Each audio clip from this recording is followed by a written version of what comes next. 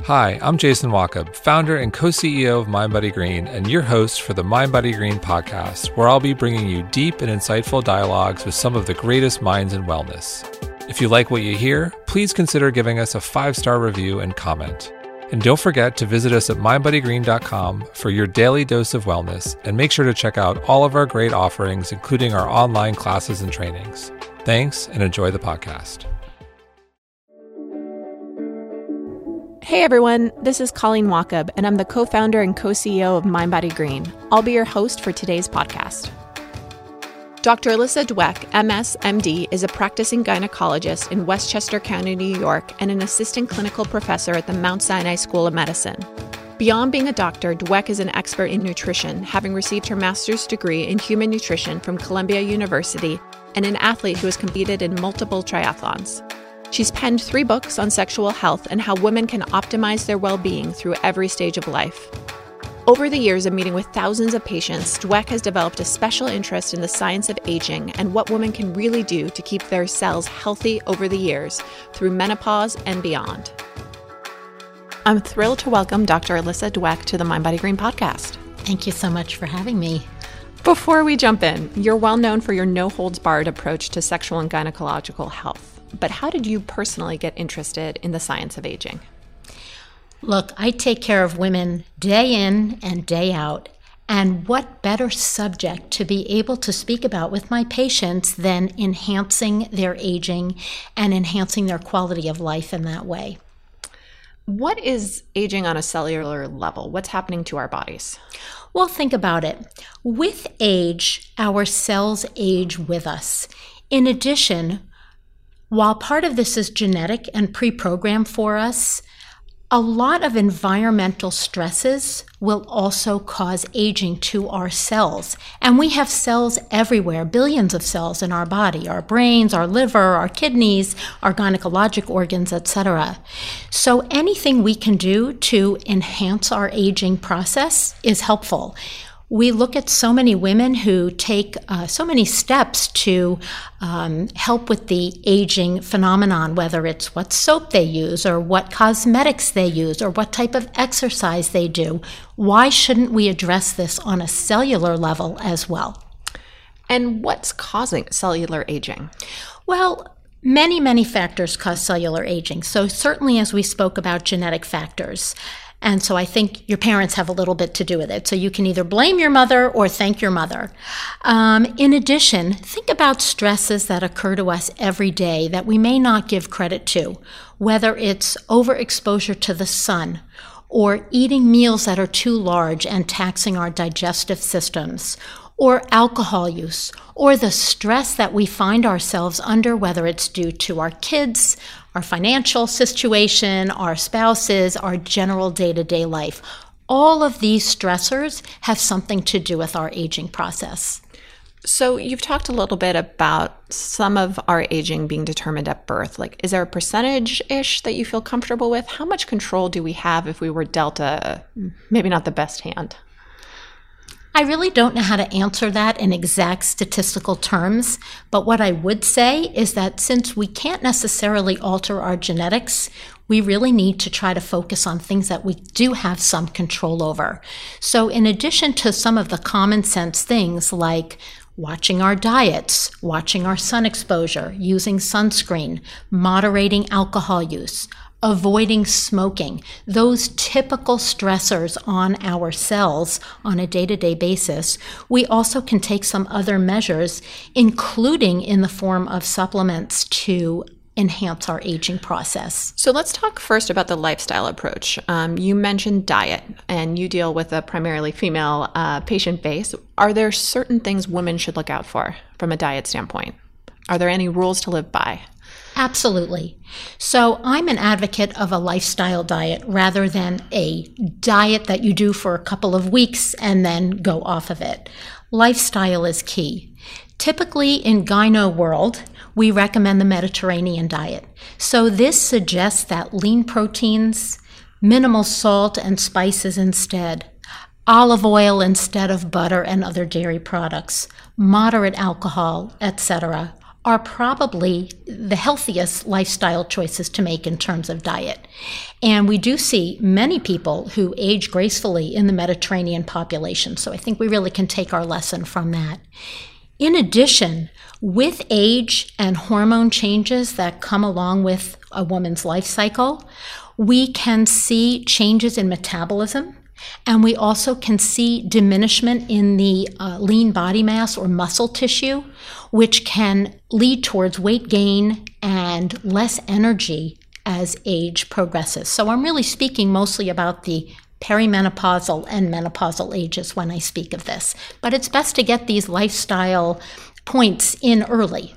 Sure. And you mentioned sun exposure. So I know we need a certain amount of vitamin D, but obviously there's a correlation between, spending too much time out in the sun and wrinkles. So what's the right amount of sun exposure we should be targeting? That's a great question. So I think the standard is 10 to 15 minutes per day should give an adequate amount of exposure to promote normal vitamin D levels, which are generally good for overall health and immune function. However, now we have the benefit of being able to test vitamin D, so we really can see where women fall and supplement if necessary. Certainly, no matter what sun exposure you're getting, sunscreen is recommended with an SPF of 30 or greater, and I would advocate for that. In addition, for women who live in, say, the Northeast, where we have months where we don't have excellent sun exposure, we may need supplementation more readily at that time available. And then you also mentioned alcohol and the Mediterranean diet, and so many people who are part of the blue zones actually enjoy a few glasses of wine. And, they've found through research that if consumed in a social setting, a few glasses of wine actually shows some correlation with longevity. But are there any rules for women to keep in mind around this? Definitely. Moderation key. Okay. The standard for moderation is 1 to 2 per day or less, to fit that criteria. And keep in mind that binge drinking is absolutely not advocated. Hard alcohol, a little bit different than red wine, let's say. And I think some women have to really moderate alcohol use when they're suffering from some of the perimenopausal and menopausal symptoms such as hot flashes or night sweats or sleep interruption, because alcohol surely can interfere with that. And stress. It's an epidemic facing our audience, facing our community, facing America, probably the greater world as well. Have you found any strategies that work for your patients to help cope with stress? Yes, stress is overwhelming, and my patients laugh when I ask them to try to diminish their stress levels because, of course, here I am in the stress capital of the universe in New York. However, exercise is an excellent stress reducer. Whatever exercise is something that you'll continue doing or that you enjoy doing, of course, is going to be what is best. I also feel some of the more mindfulness type of training exercises really can get women started out on their days, especially since so many of us are multitasking and trying to manage full-time jobs, keeping up a home, managing our kids, etc.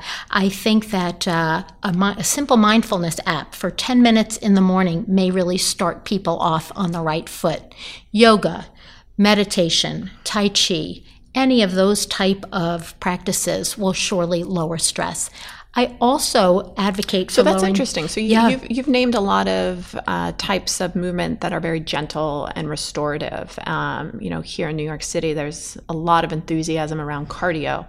Do you tend to nudge your patients in more gentle restorative practices?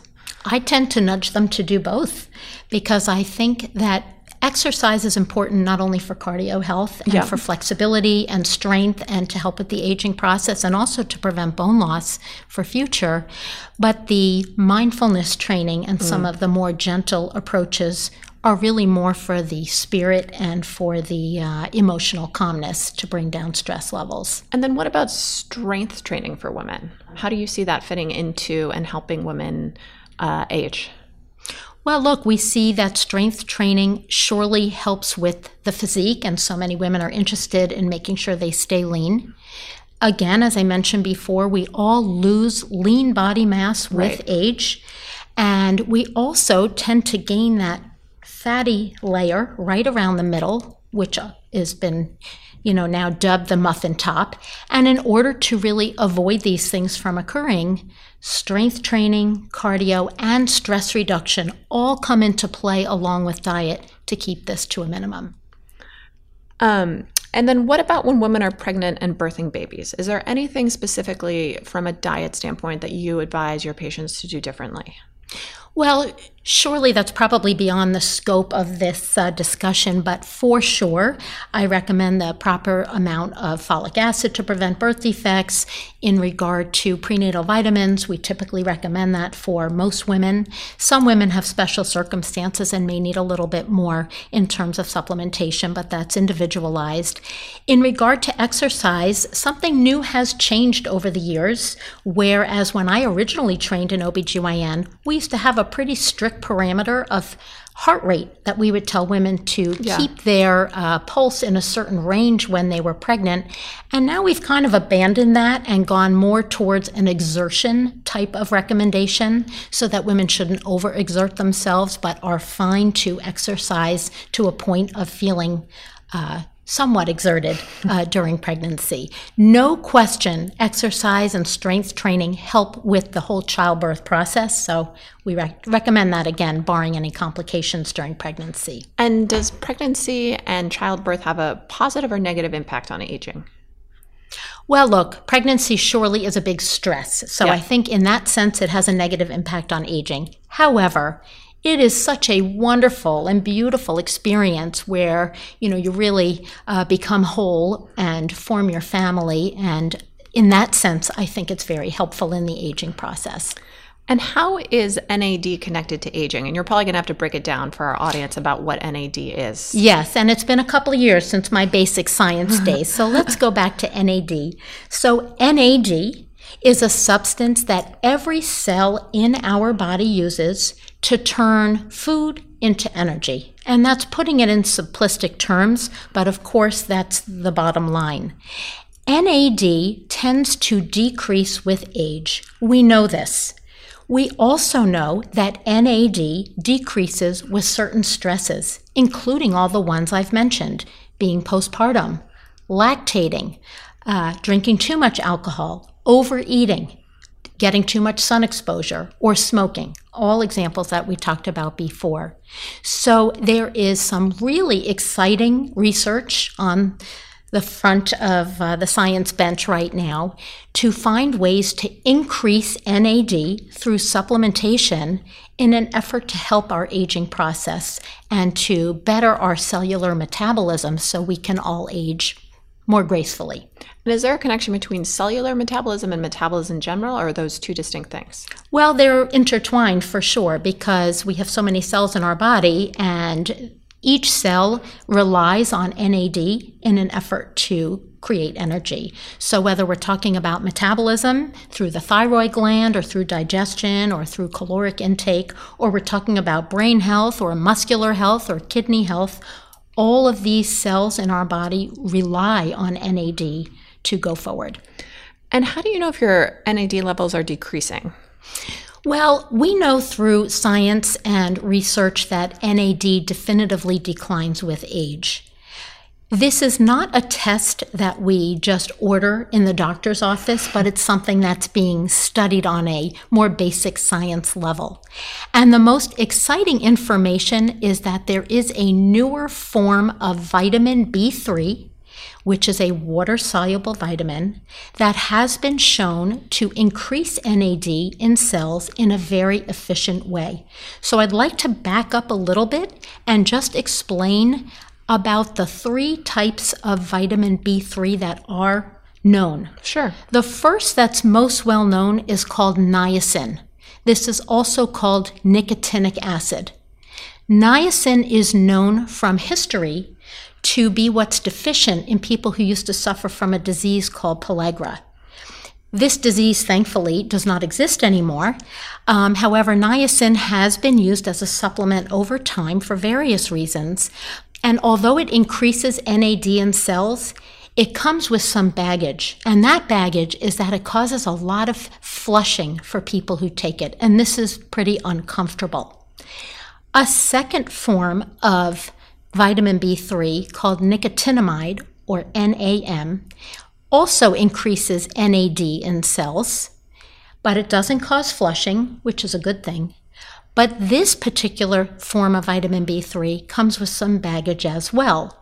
And I know this is a little confusing, but nicotinamide, or NAM, tends to also have a negative impact on another chemical called sirtuins. Sirtuins are helpful to keep our cells healthier. They contribute to longevity and anti-aging. So we really don't want to inhibit sirtuins. So welcome to nicotinamide riboside, or NR. This is the newest form of vitamin B3 that has been found to boost NAD in cells.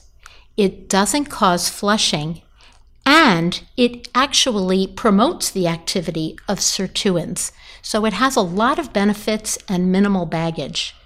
The other great thing about NR is that it has been considered generally regarded as safe by the FDA. And it's an ingredient that is been promoted in the supplement world and has a lot of research behind it that can give us comfort in recommending this as a supplement, because there really are no adverse effects when you think about taking this orally. And have you prescribed this to some of your patients and seen, some great results you can share? Absolutely. So it's not a prescription. NR is available over the counter as a supplement, and it's taken orally as opposed to some of the other vitamin forms. As far as dosing, we do know that dosages that are suggested for women in my practice is about 300 milligrams a day. And when studied in really good standardized trials, both preclinically in rodents, but also in humans, has shown no side effects on a bad side. And most people who take these generally report a good sense of well-being and more energy. And the thought is that this NR, or nicotinamide riboside, helps to promote cellular energy production by increasing NAD in our cells. It also supports healthy cellular metabolism, like you asked about before, and helps to promote cellular repair. So the bottom line is this supplement works on a cellular level. And at what age do our NAD levels start to decrease?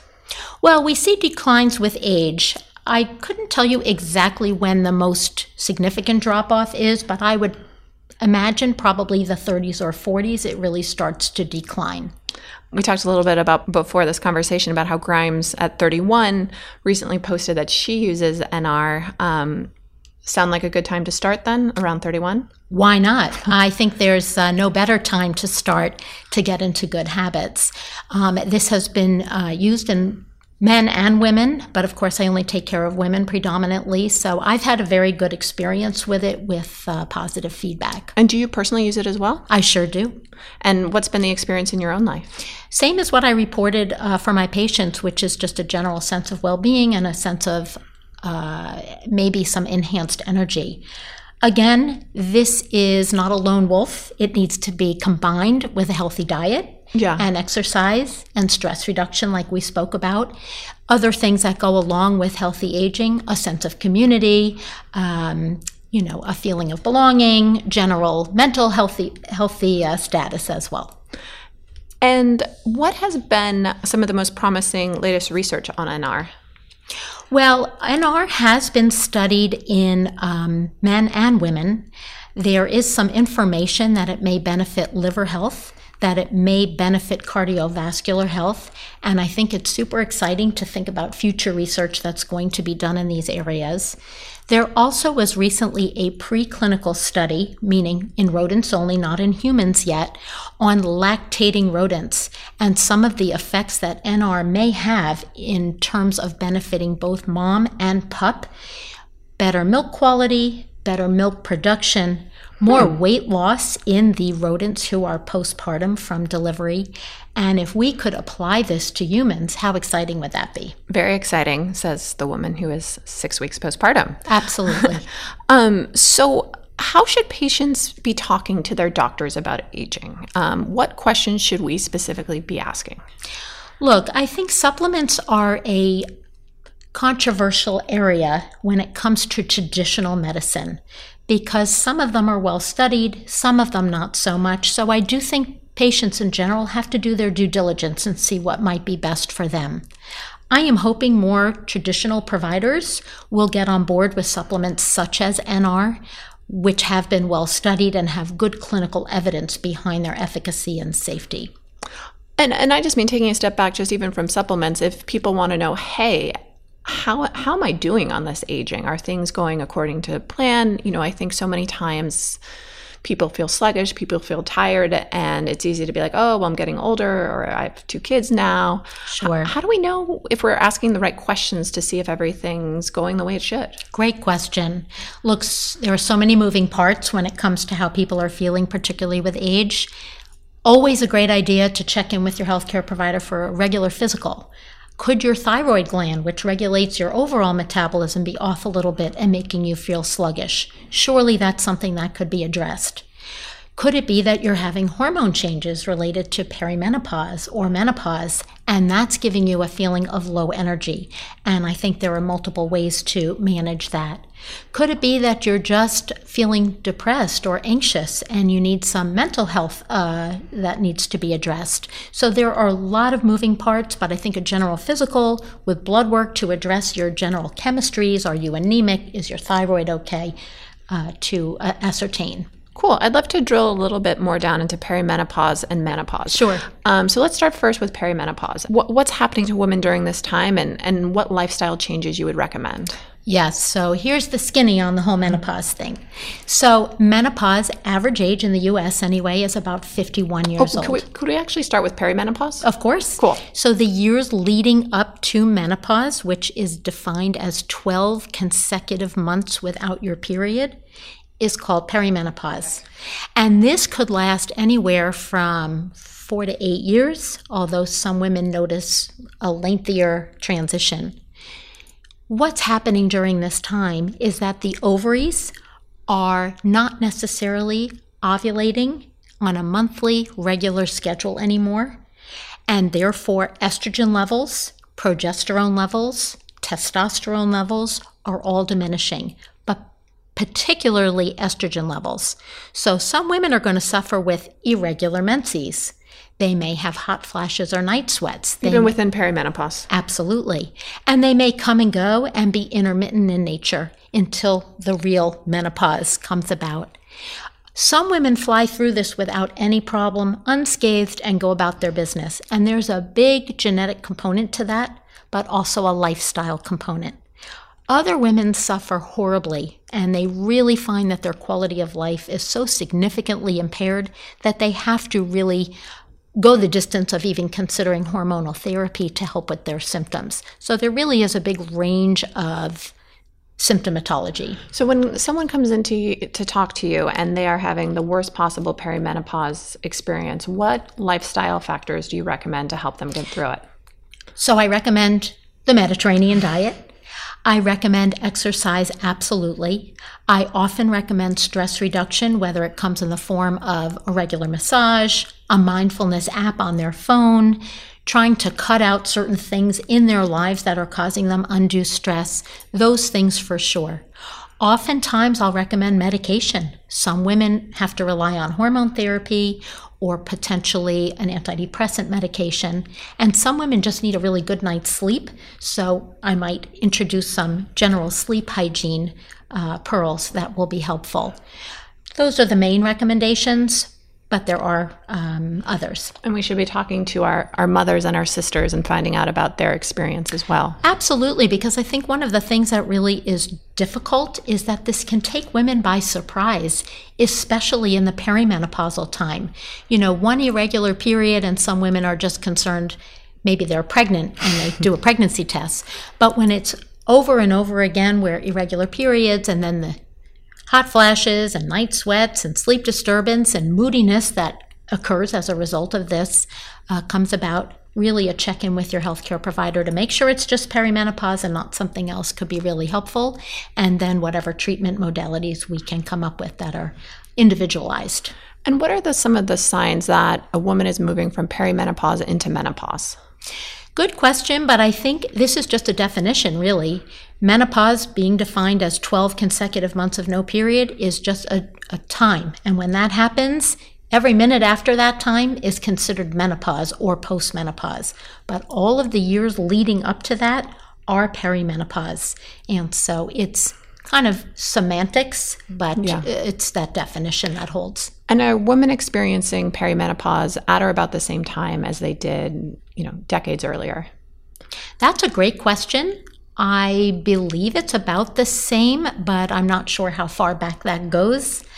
I will say that newer information from a particular study called the SWAN study suggests that as gynecologists, we were actually telling women the wrong information for quite some time, letting them know that 6 months to 2 years would be the lengthiest time that they might experience hot flashes or night sweats, when in actuality, the average time is about 7.5 years. And some unlucky few actually suffer with symptoms for 15 years. So this is information that we've gathered over a long period of time. And for hot flashes in particular, is there something you recommend from a treatment standpoint? Well, again, it's very individualized based on a person's personal medical history and family history. And some women need nothing other than just recognizing that this is what they're going through so they don't feel frightened about their symptoms. Other women can resort to certain herbal remedies that they find helpful. Acupuncture is helpful for some women. Mindfulness exercises, of course. Some women need to go for the gold with hormone therapy. They really just are so miserable and can't function day to day. And in these instances, estrogen therapy with or without some other hormones might be just a real godsend. And you mentioned herbs. What herbs have some of your patients seen success with? So, anecdotally, some patients find herbs like phytoestrogen. So, for example, black cohosh, which is available in lots of different formulations over the counter. Although most literature suggests that this is probably not that much more effective than placebo. Placebo alone is about 30% effective in quelling hot flashes and night sweats. There are other supplements that are made with, for example, a proprietary Swedish flower pollen that have been shown in clinical studies to be quite helpful for hot flashes in many women. So I recommend this at times. Other medications, there's one called gabapentin, has been helpful, particularly for women who are having trouble sleeping because this can cause some drowsiness. So we'll give this to women at night. And then, like I mentioned, estrogen therapy, kind of the go-to for the woman who really finds no assistance with any other product. So we've been talking about sleep in a couple of different ways throughout this conversation, and it's something that so many women struggle with and, adds and creates more anxiety and stress in life. For someone who just can't get to sleep, what do you recommend? Oh, I recommend so many things. First of all, talk about cellular repair. Sleep is the time when we do this the most. This is when our body really replenishes and refuels. We need sleep. Take it from me, I was an obstetrician for 25 years and lacked sleep every 3 days of my life, so I'm catching up now. But sleep hygiene is awfully important. I think the biggest interruption in our sleep hygiene right now are our phones. Sure. The electronics really interrupt our circadian rhythms. I think the busy mind that gets formed from having our phones under our pillows or on our nightstands is really interrupting women's quality of sleep, and men's most likely. So turning off electronics. Caffeine, we're all relying on lots of caffeine to stay energetic throughout the day, so really minimizing that at a particular time of day so that it doesn't affect your sleep is helpful. Alcohol, again, moderation, because that might interrupt the sleep cycle. Make your bedroom a place that is conducive to sleep, whether that's because you follow a feng shui type of design or you shut down all electronics and have, candles or lighting that's relaxing. These are all things that enhance sleep. Rarely we have to rely on medication to help with sleep, and whether that's herbal and over-the-counter such as melatonin or one of those types of things, or something more strong, sleeping pills, anti-anxiety meds. But those are the last resorts. And what advice would you give to your younger self? My younger self.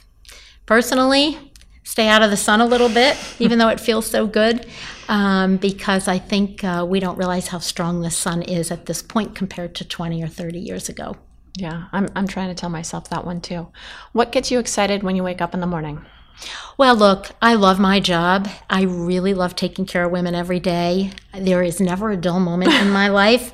And of course, my family always keeps me sane. So these are what get me up every day happily. Well, thanks so much for joining us today. It has been my pleasure. Thank you.